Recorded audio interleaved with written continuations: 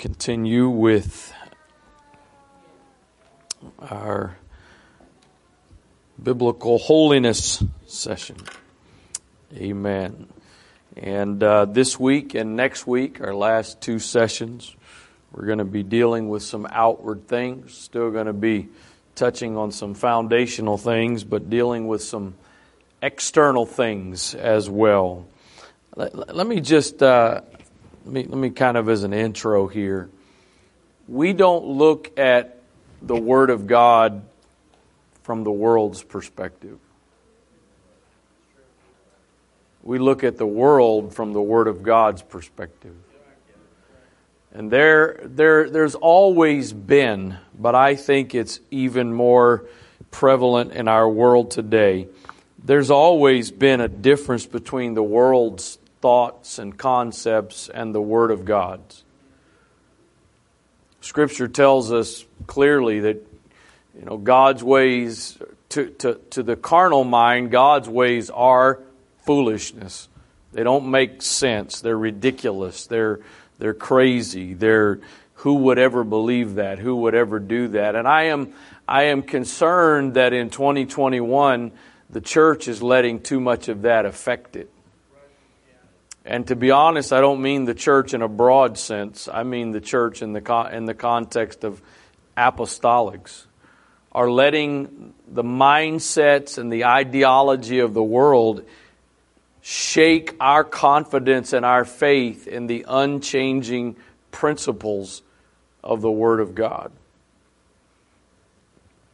The Word of God is and biblical truth is not. It's not like the terms fat and skinny, tall and short. If I was standing next to a Japanese sumo wrestler right now, you could probably classify me as skinny.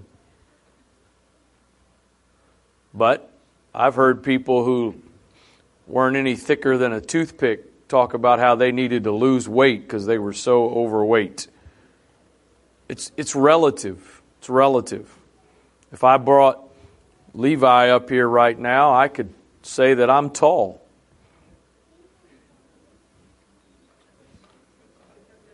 Yes, you. But if I brought Brother Benner up here right now, I'd be short. It's relative. Short and tall it's relative. I've been to the Philippines twice. I've thoroughly enjoyed the Philippines for several reasons. Filipino people, to me, are some of the sweetest spirited people in the whole world. I'm not talking about the saved ones. I'm talking about just all of them. They have such a sweet spirit. One of the other things, and it's not close to that, but it's on the list, is in the Philippines, I became tall for a week. It's kind of nice. I was now in the tall category. I've never really been in the tall category here. It's all relative. Well, let me tell you tonight, the principles of the Word of God are not relative. And they're not measured by the world's standards. See, we've got this thing, I think, that's been happening for decades, for generations now, is there's a difference between the church and the world. The world and the church. And as the world declines, though, the problem is the church keeps measuring its difference by the world's difference. And so we get farther and farther away from the Word of God, but we still aren't quite like the world, so we justify ourselves because we're not like the world. That's not the measurement that we measure by. Our measurement is not society, it's not popular culture, it's not Hollywood, it's not celebrities, it's not other Christians. Our measurement is the Word of God. And there's some things that we'll touch on tonight and next week that I promise you, if you're looking at them from a worldly perspective, the perspective of the world, you're going to argue with them, you're going to fuss over them, you're going to think they're ridiculous. I'm going to say it again. I've said this, I think, several times these last couple of weeks. I've said it in other settings. I do not understand why people want to be so adamant to argue why it's okay for us to be more like the world. You really ought to pay attention to those around you that want to convince you being more like the world, Jesus is okay with that.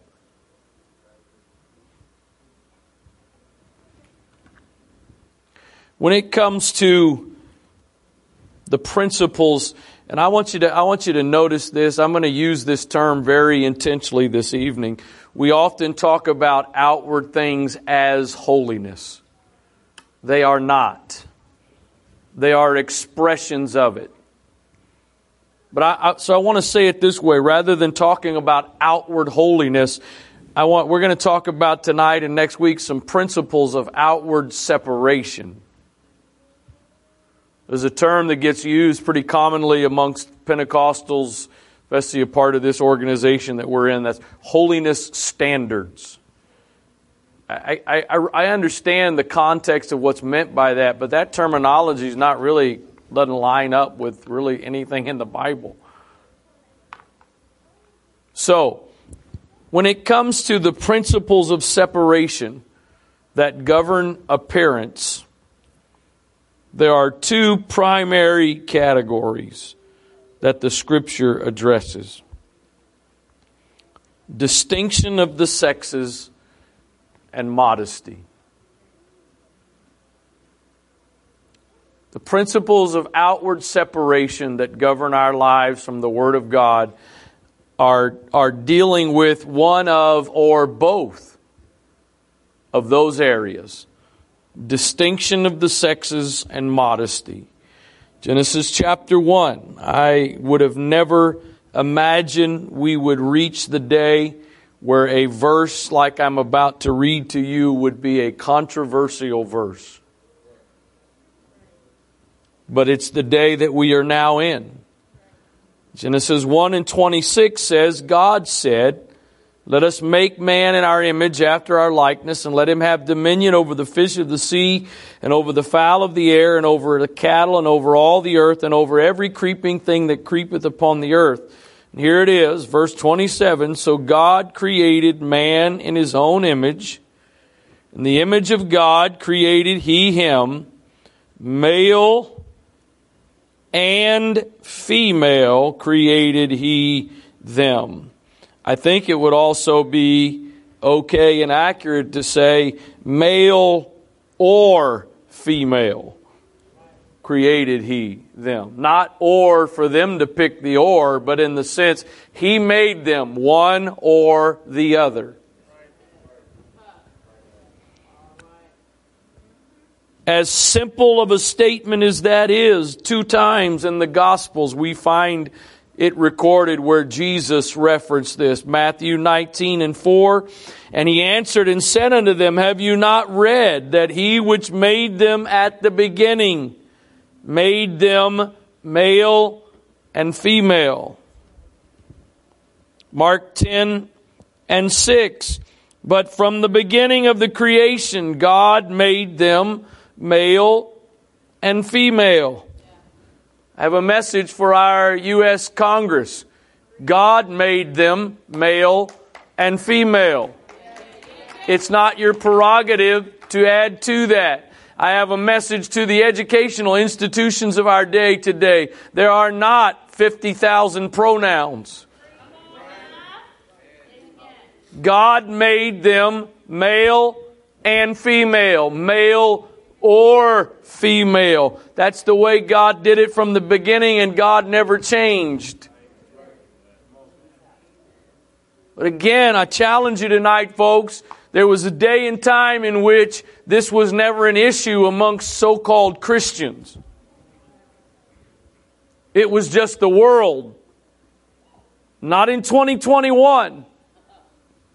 Not in 2021 where there's organizations, there are denominations that will now ordain professed homosexuals. It's now creeping its way into the church. And if we sit and think, well, we're apostolics, we're good, you are greatly mistaken if you think that guarantees we are exempt from the world's ideologies creeping their way into the church. Have you not heard? He from the beginning made them male and female. To our elementary educational system.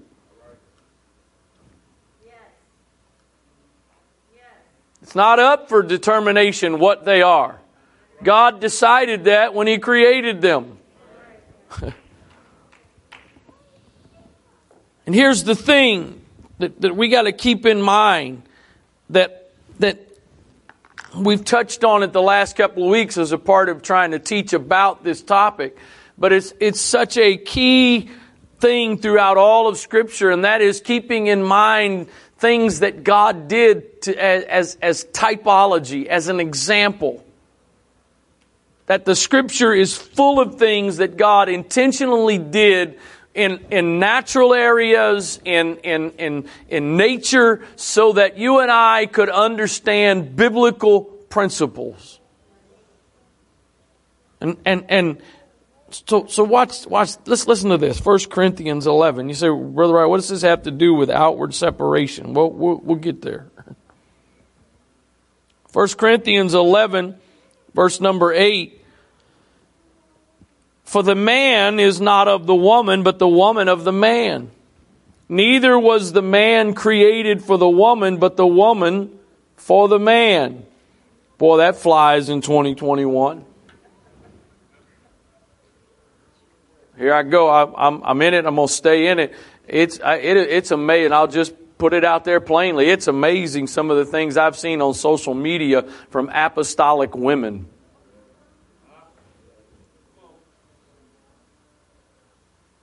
Pro things that are going on in our world today that are direct violation of principles of the Word of God.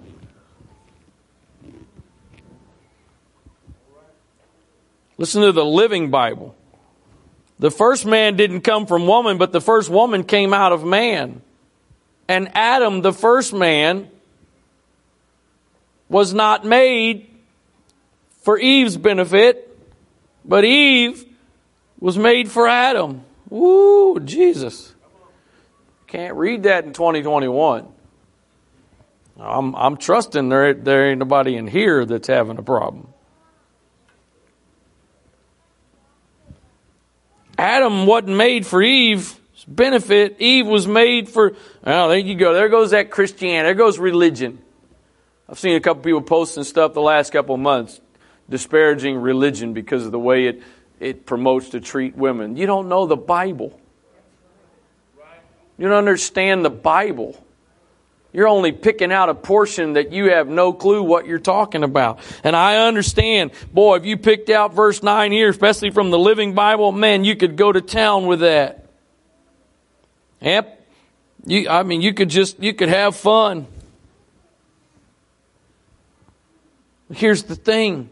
Again, all of this is about typology. Because what God did with man and woman, and what Paul is talking about here, is intended to be a natural example of spiritual things. So as the woman in the natural with the man in the relationship God established and submission that God established, that is a representation, a natural living representation of how the church is with Christ. It's not because anybody's saying that men and women are not equal. That's not the point. This idea, well, I'm way off of it, but I guess I'm on it, so we'll stay on it. This idea of equality and the twisted application of it has wreaked all kinds of havoc in our world today. I want this is just really more so of a sidebar here, and some of you have heard this before, and I don't know if I've ever really pointed it out, or I think I have a few times, but some of the newer translations have a tendency to take a little bit of liberty on some things.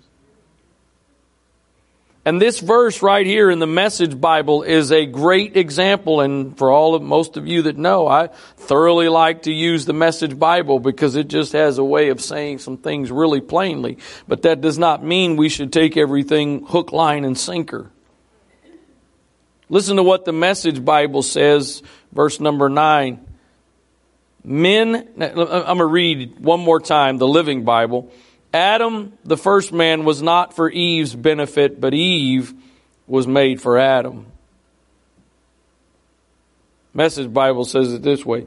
Men and women who far too often butt heads with each other submit their heads to the head, God.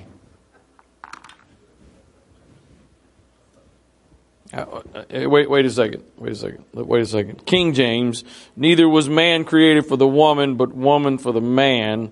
Living Bible, Adam the first man was not made for Eve's benefit, but Eve was made for Adam. And then the Message Bible, men and women who far too often butt heads with each other, submit their heads to the head, God. Is that saying the same thing to you that those other two translations are saying? That doesn't even sound like the same ballpark. Men and women who far too often, but what? Why? Why? Because we have a world that wants its cake and eat it too. We want salvation, but we want it on our terms. We want salvation, but we want it to be convenient. We want it to fit in with whatever we want, however we want it. And that's not the way God operates. I've said this several times now, but in this context of men and women and God created male and female, equality is not about uniformity. The standard of equality seems to me for men and women to have become now they do the same things.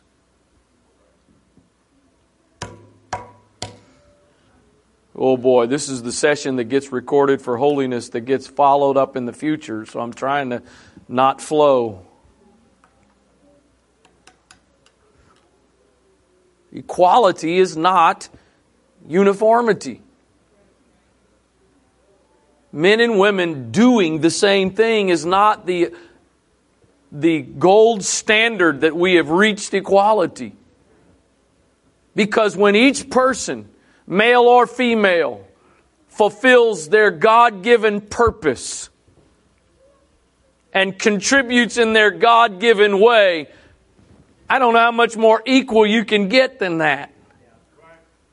And no, I'm not talking about some of the old mindsets of, women belong in the kitchen and whatever. That's not what I'm talking about in this.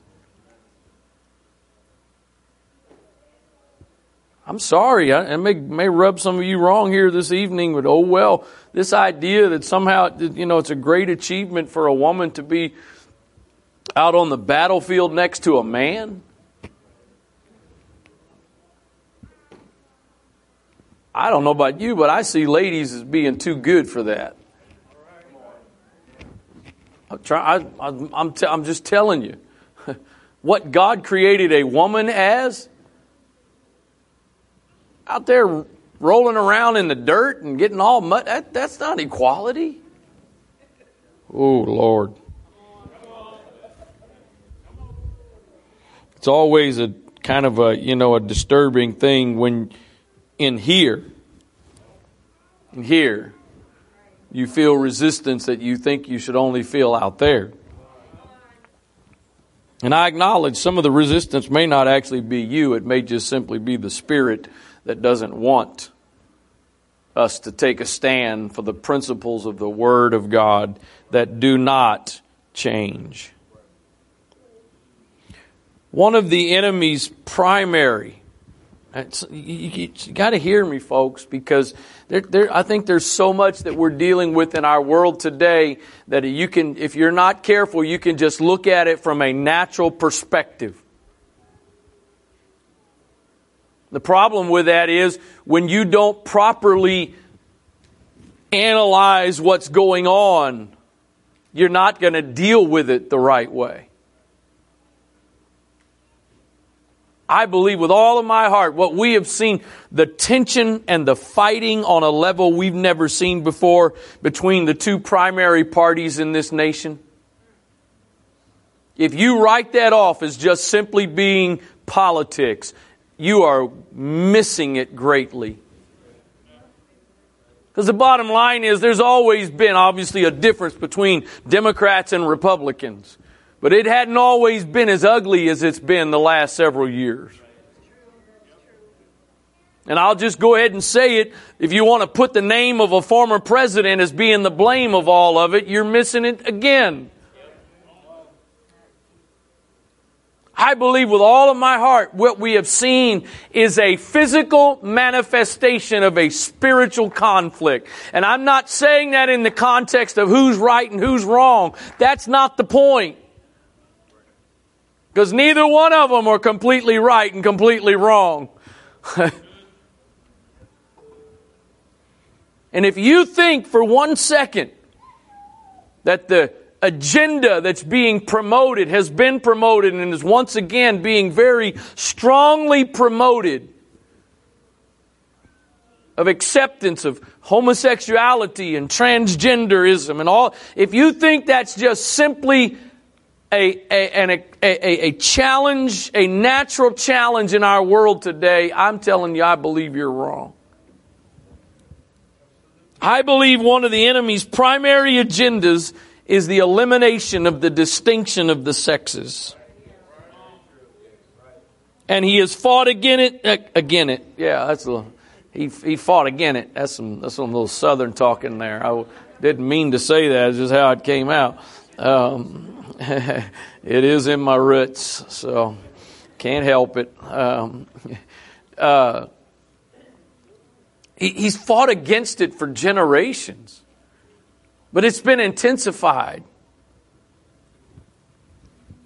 And here's part of the reason is because the devil fights against divine order. So he fights against anything that is in divine order. Because he knows the chaos that results from something being out of divine order. He got the repercussions firsthand of what happens when something is no longer in divine order. He wanted to be like God. He wanted to assume a position equal to God, and he was kicked out of heaven. He knows firsthand that if you can get something out of divine order, you will create confusion, you will create turmoil, you will create chaos, pain, etc., etc. And so he fights against it. And the church sits back and embraces it. Again, not becoming exactly like the world, but you know what? One of the awesome things that we have, one of the great blessings we have in 2021, the distinction between the church, not a church, the church, and the world is so major now. The gap. See, for the older folks in the room, older, I didn't say old, older. That's the buzzword these last couple of weeks.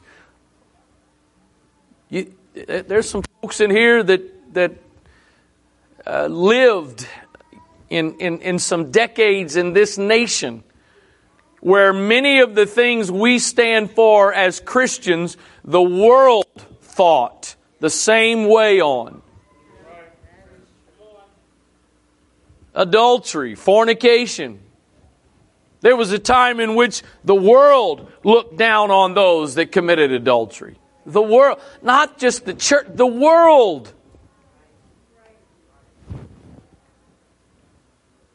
There was a time in which go look up, if you've never done it before, go look up, you can probably, I don't know how the best way to search for it, but if anybody ever seen, let me rephrase, I'll just ask it, anybody ever seen pictures of Major League Baseball games in the, 30s, 40s, 50s? If you haven't, let me tell you about them. People in the stands for a baseball game looked like they were ready to go to church. Suit and tie. Dressed up. Ladies in dresses. Do you know that when golf first started, the game of golf first begun, they played golf in a suit and a tie? We were watching a World War II era, not a World War II movie, but a World War II era movie recently. And there was a guy out doing manual labor in a suit and tie. And now here we are in 2021, and I can't tell you how many, you have no clue of this, but I can't tell you how many times I walk into a church service battling in the back of my mind on a Sunday because I'm in a suit and tie. Because go look at all of the popular preachers, and I mean that very broadly. Tight jeans with holes, some kind of sweater or jacket. And they all appear to be going to the gym. Now, I'm the better shape part. I need to work on that, but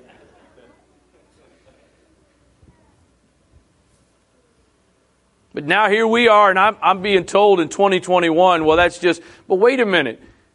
Is anybody stopping to go, hold on a second, we're still standing for some things, and now we're so wrong, but don't you realize that at one point the world you lived in? You know what? When they start going to the halls of Congress in their blue jeans and their sweaters, I'm going to start preaching on Sundays in mine. But if that's the way, and you can come, you know it. If you don't know it, let me just go on record. There has never been a standard set of how you were supposed to dress. My good friend in the back there, Brother Bill Benner, his attire typically is t-shirt, sweatshirt, and blue jeans. I pick on him because he can take it. Only time you ever see him pretty much in a suit and tie is if he's on usher duty. Still with no socks. My point, that's not my point. Yeah, have we made some requests for leadership? Yes. But to the average person, to the average attendee, there is no. But I'm telling you, for me, where I stand for myself, I don't disrespect you coming the way you come, but I think there's something about the office that I stand in. But I'm being told that that's just traditional mindset. But I can look at baseball games where the world used to.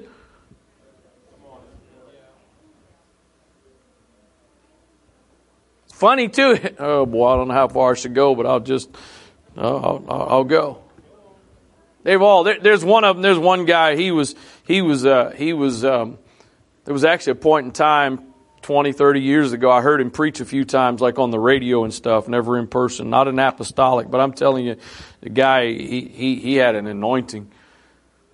I don't know what all he believed. I don't know where all, but and now he's probably in his 60s. And to keep up with the trends, he's now got facial hair. He didn't have it 30 years ago. He does now. Why? Because that's what's popular. Where do we get that from? Oh, we'd be freed from religious bondage. Well, wait a minute. Let's look at trends in the world and how the church has kept up. Again, not lockstep.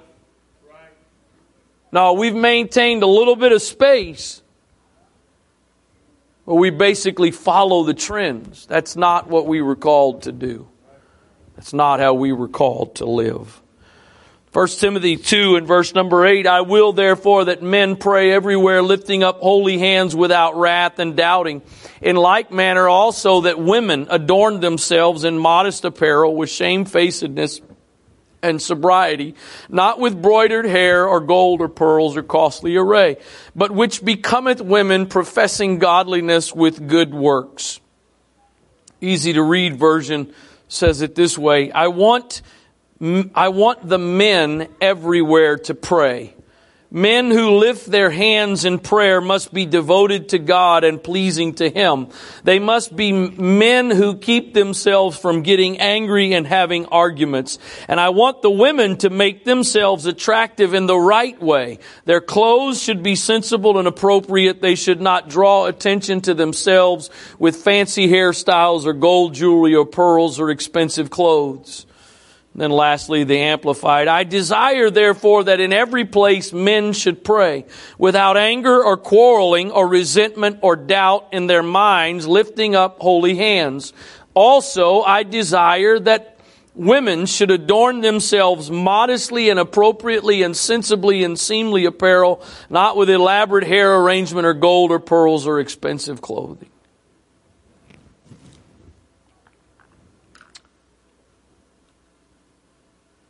Men's separation, outward separation in this context typically deals more with character and actions. Women's separation tends to deal more with appearance. All with me? Say it again. Men's separation tends to deal more with character. I would that men would pray, lifting up holy hands, without wrath, without doubting. Women's separation deals more with appearance. Not that women aren't affected by character and actions. And not that men are not affected by appearance. But let's be honest. There are things that we believe and teach that seems from an outward perspective, from a separation of external things, seems to affect women more than men. It's really not hard for a man to blend in most of the time and not seem out of place. That's not necessarily the case for ladies. But again, well, that's unfair. That's not right. Well, actually, it is fair. Because what God is doing is demonstrating the value and the significance He places upon women as a representation of His bride.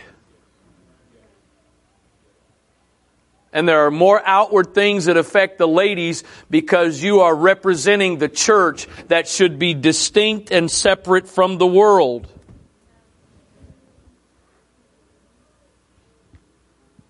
Again, it's not that one is exempt from what affects the other more. It's just simply one seems to be more predominantly used by God to demonstrate certain things. Adam Clark says this, the holy hands refer to the Jewish custom of washing their hands before prayer. This was done to signify that they had put away all sin and purposed to live a holy life. Barnes' note says, to lift up the hands denotes supplication as it was a common attitude of prayer to spread abroad the hands toward heaven. Holy hands here mean hands that are not defiled by sin and that have not been employed for any purpose of iniquity. The idea is that when men approach God, they should do it in a pure and holy manner. No offense, ladies. But I would argue it's a little bit easier for you to line up to what applies to you than it is for us to line up to that. not being given to, how did King James say it? Not without wrath, without doubting. Men who keep themselves from getting angry and having arguments. Without anger, amplified, without anger or quarreling or resentment or doubt in their minds, lifting up holy hands. At the very least, I think if you truly understand the biblical principles, you can't say that one is harder or worse than the other. Each has its own individual, unique challenges that God has called us to have to live out. Psalmist said it this way in Psalm 24, verse 3. Who shall ascend into the hill of the Lord, or who shall stand in his holy place? He that hath clean hands and a pure heart, who hath not lifted up his soul unto vanity, nor sworn deceitfully, he shall receive the blessing from the Lord and righteousness from the God of his salvation. Clean hands, pure heart. So I want to take the last couple of minutes here this evening, and we're going to kind of transition to some of the specifics. But again, the desire is not to issue a bunch of rules and regulations. That's not the goal. Which is why, to me, some of the things that I have tried to focus on in these classes the last several weeks, last several months, is so critical. If we don't understand some of the foundational principles, we don't understand the fact that from the very beginning of time, and then from the very beginning of starting to create His own people, God instructed them, challenged them to be separate and different from all of the cultures, all of the world around them. They weren't to blend in. They weren't to fit in with every culture that they were surrounded by. And so here we are today in the spiritual context. But the same thing applies to us. Deuteronomy 22, and we're gonna again, I remind you, when it comes to separation, outward separation, to me, it is one of two things, and some things are a combination of both. The distinction of the sexes and modesty. Deuteronomy chapter 22 and verse number 5. The woman shall not wear that which pertaineth unto a man, neither shall a man put on a woman's garment, for all that do so are an abomination unto the Lord thy God. Contemporary English version says it this way: women must not pretend to be men, and men must not pretend to be women. The Lord your God is disgusted with people who do that. Somebody ain't reading the Contemporary English version in Washington, D.C. I got a feeling there's a bunch of Christians that aren't reading the Contemporary English version either. Again, folks, I'm going to say this again. I don't really feel like it's necessary for you here this evening, but maybe for somebody that may watch this in the future. We are to love the sinner, no matter what their sin is. We are to love the sinner, no matter what the sin is. But we can hate the sin while we still love the sinner. My dad spanked my rear end and disciplined me, and yet I was confident he loved me. If His love for me was synonymous with letting me do whatever I wanted to, however I wanted to, that's not love. I want you to notice again in the King James, the woman shall not wear that which pertaineth unto a man, neither shall a man put on a woman's garment, for all that do so are abomination unto the Lord thy God. Let me tell you something. I started to do this a couple of weeks ago, and I wish I had followed through, and maybe I need to revisit it. But not everything that's sin is put in the category of an abomination.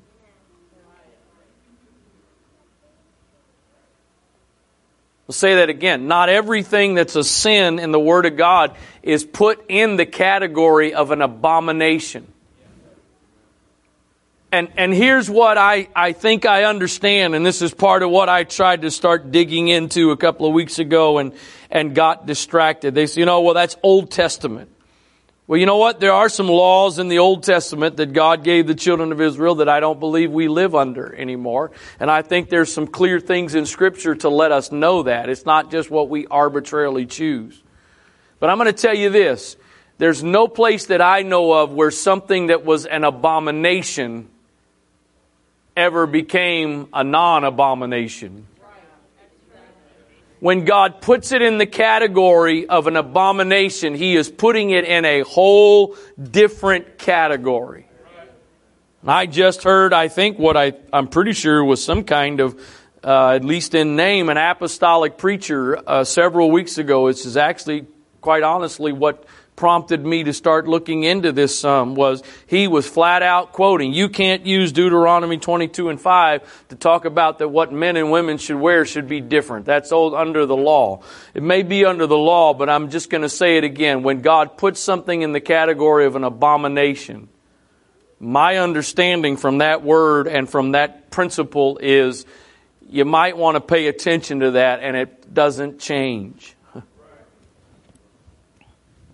So listen to what, let me back up here. Here's what is one of the things that is so absolutely amazing to me about Scripture. Now, I've heard this, and maybe some of you thought this, or maybe you've heard this argument. Well, in the time in which this was written, everybody wore robes.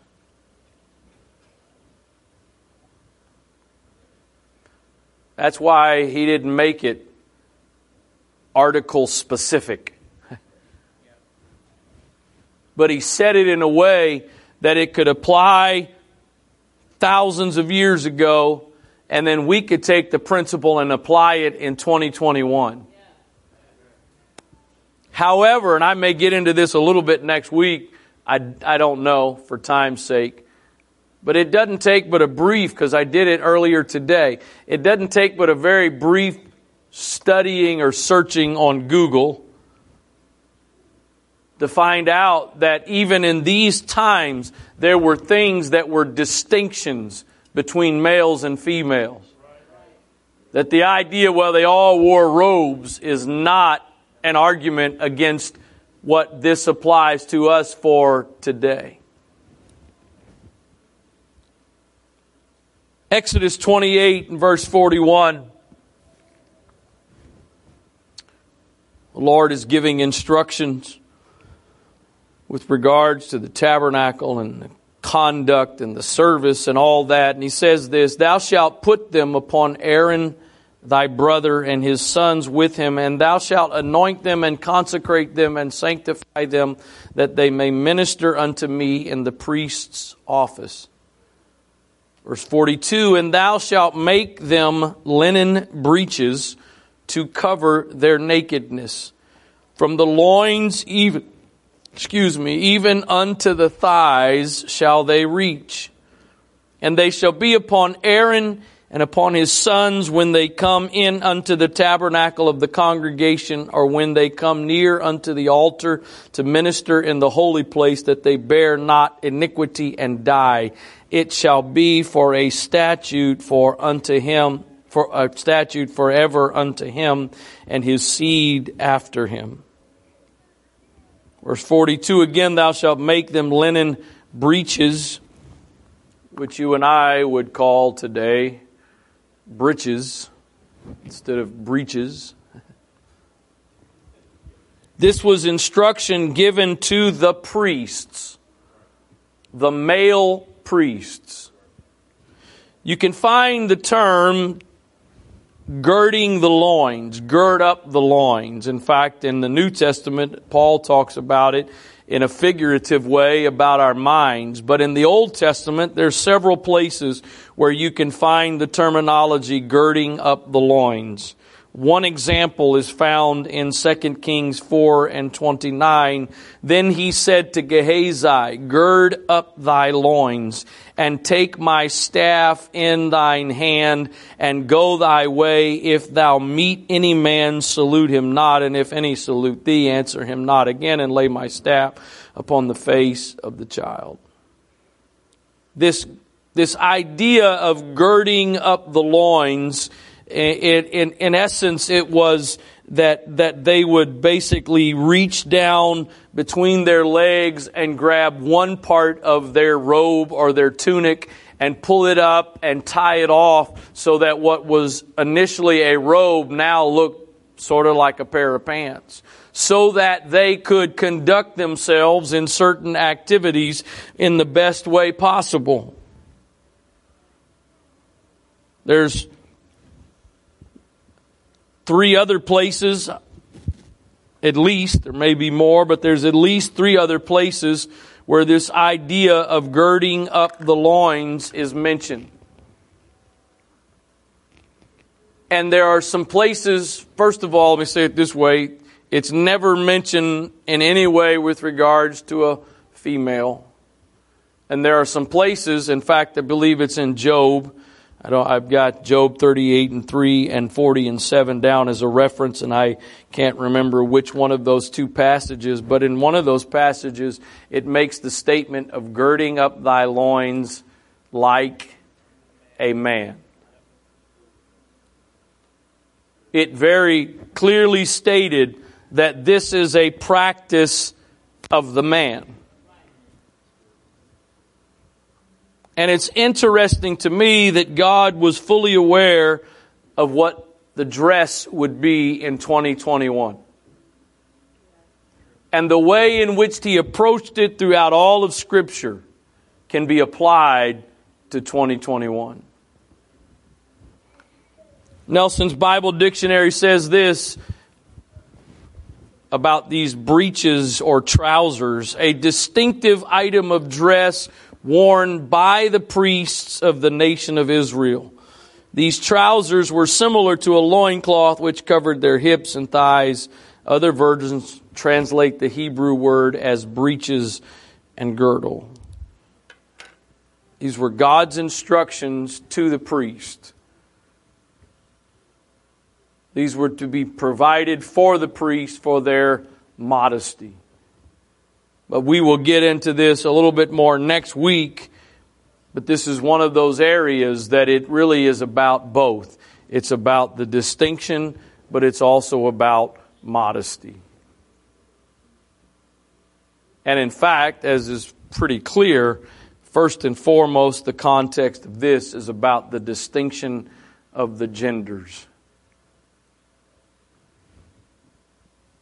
I don't think God, and I'm not trying to be unkind or stupid here, whatever, but I don't think God ever intended for it to be the case that you would potentially look at a person and struggle to figure out, are they a male or are they a female? I don't think God ever intended that. But the direction of our world has made that more and more and more common. It wasn't God's design. It wasn't God's intent. It wasn't God's way.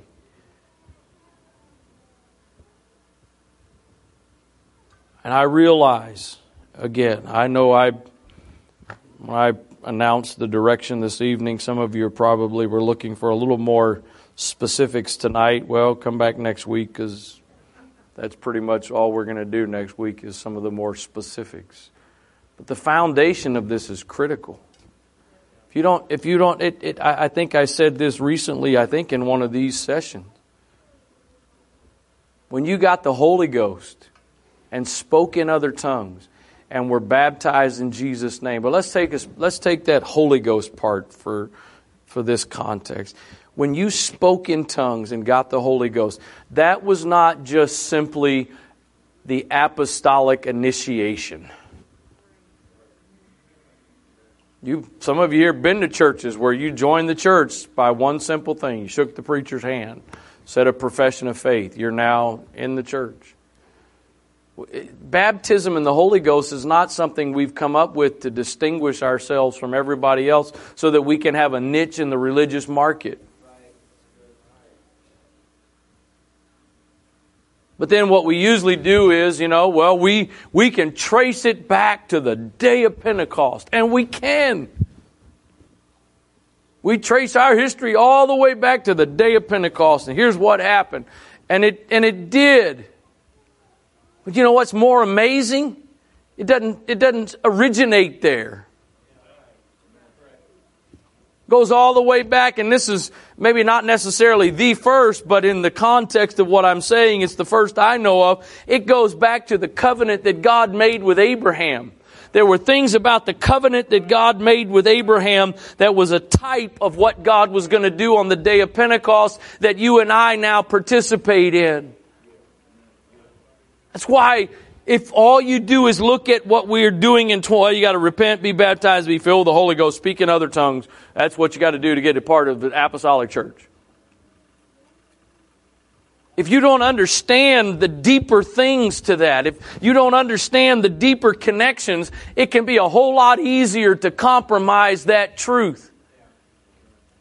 But when you understand, this is not just about a certain group of religious people. And when you see videos or hear other well-known speakers making fun of or calling us certain things because of what we believe.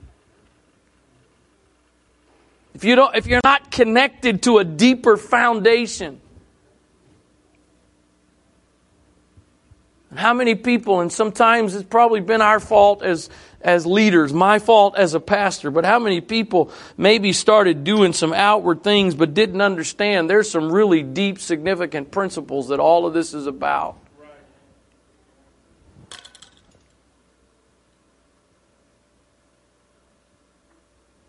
The Bible says that we are to worship the Lord in the beauty of holiness. The enemy has done a very good job, I hate to say, at taking something God said was beauty as something that's beautiful to God and making it ugly to this world. Father, once again tonight I trust and pray that things that have been spoken in both of these sessions tonight will find good ground in our hearts, Lord. I pray for revelation and understanding to rest upon our minds, God. Lord, that your word would be hid deep within us, that when we face the challenges and the pressures of this world that we're in today, and not just the world, but other believers, when we face their questions and their pressure and their accusation, rather than measuring who we are and what we do by how it fits with the world's standard, that we would always go back to your word. It's the principles of your word, the unchanging principles of your word, Lord, that should govern our lives. I pray tonight that you would give us that understanding. In the name of the Lord Jesus Christ. In Jesus' name, amen.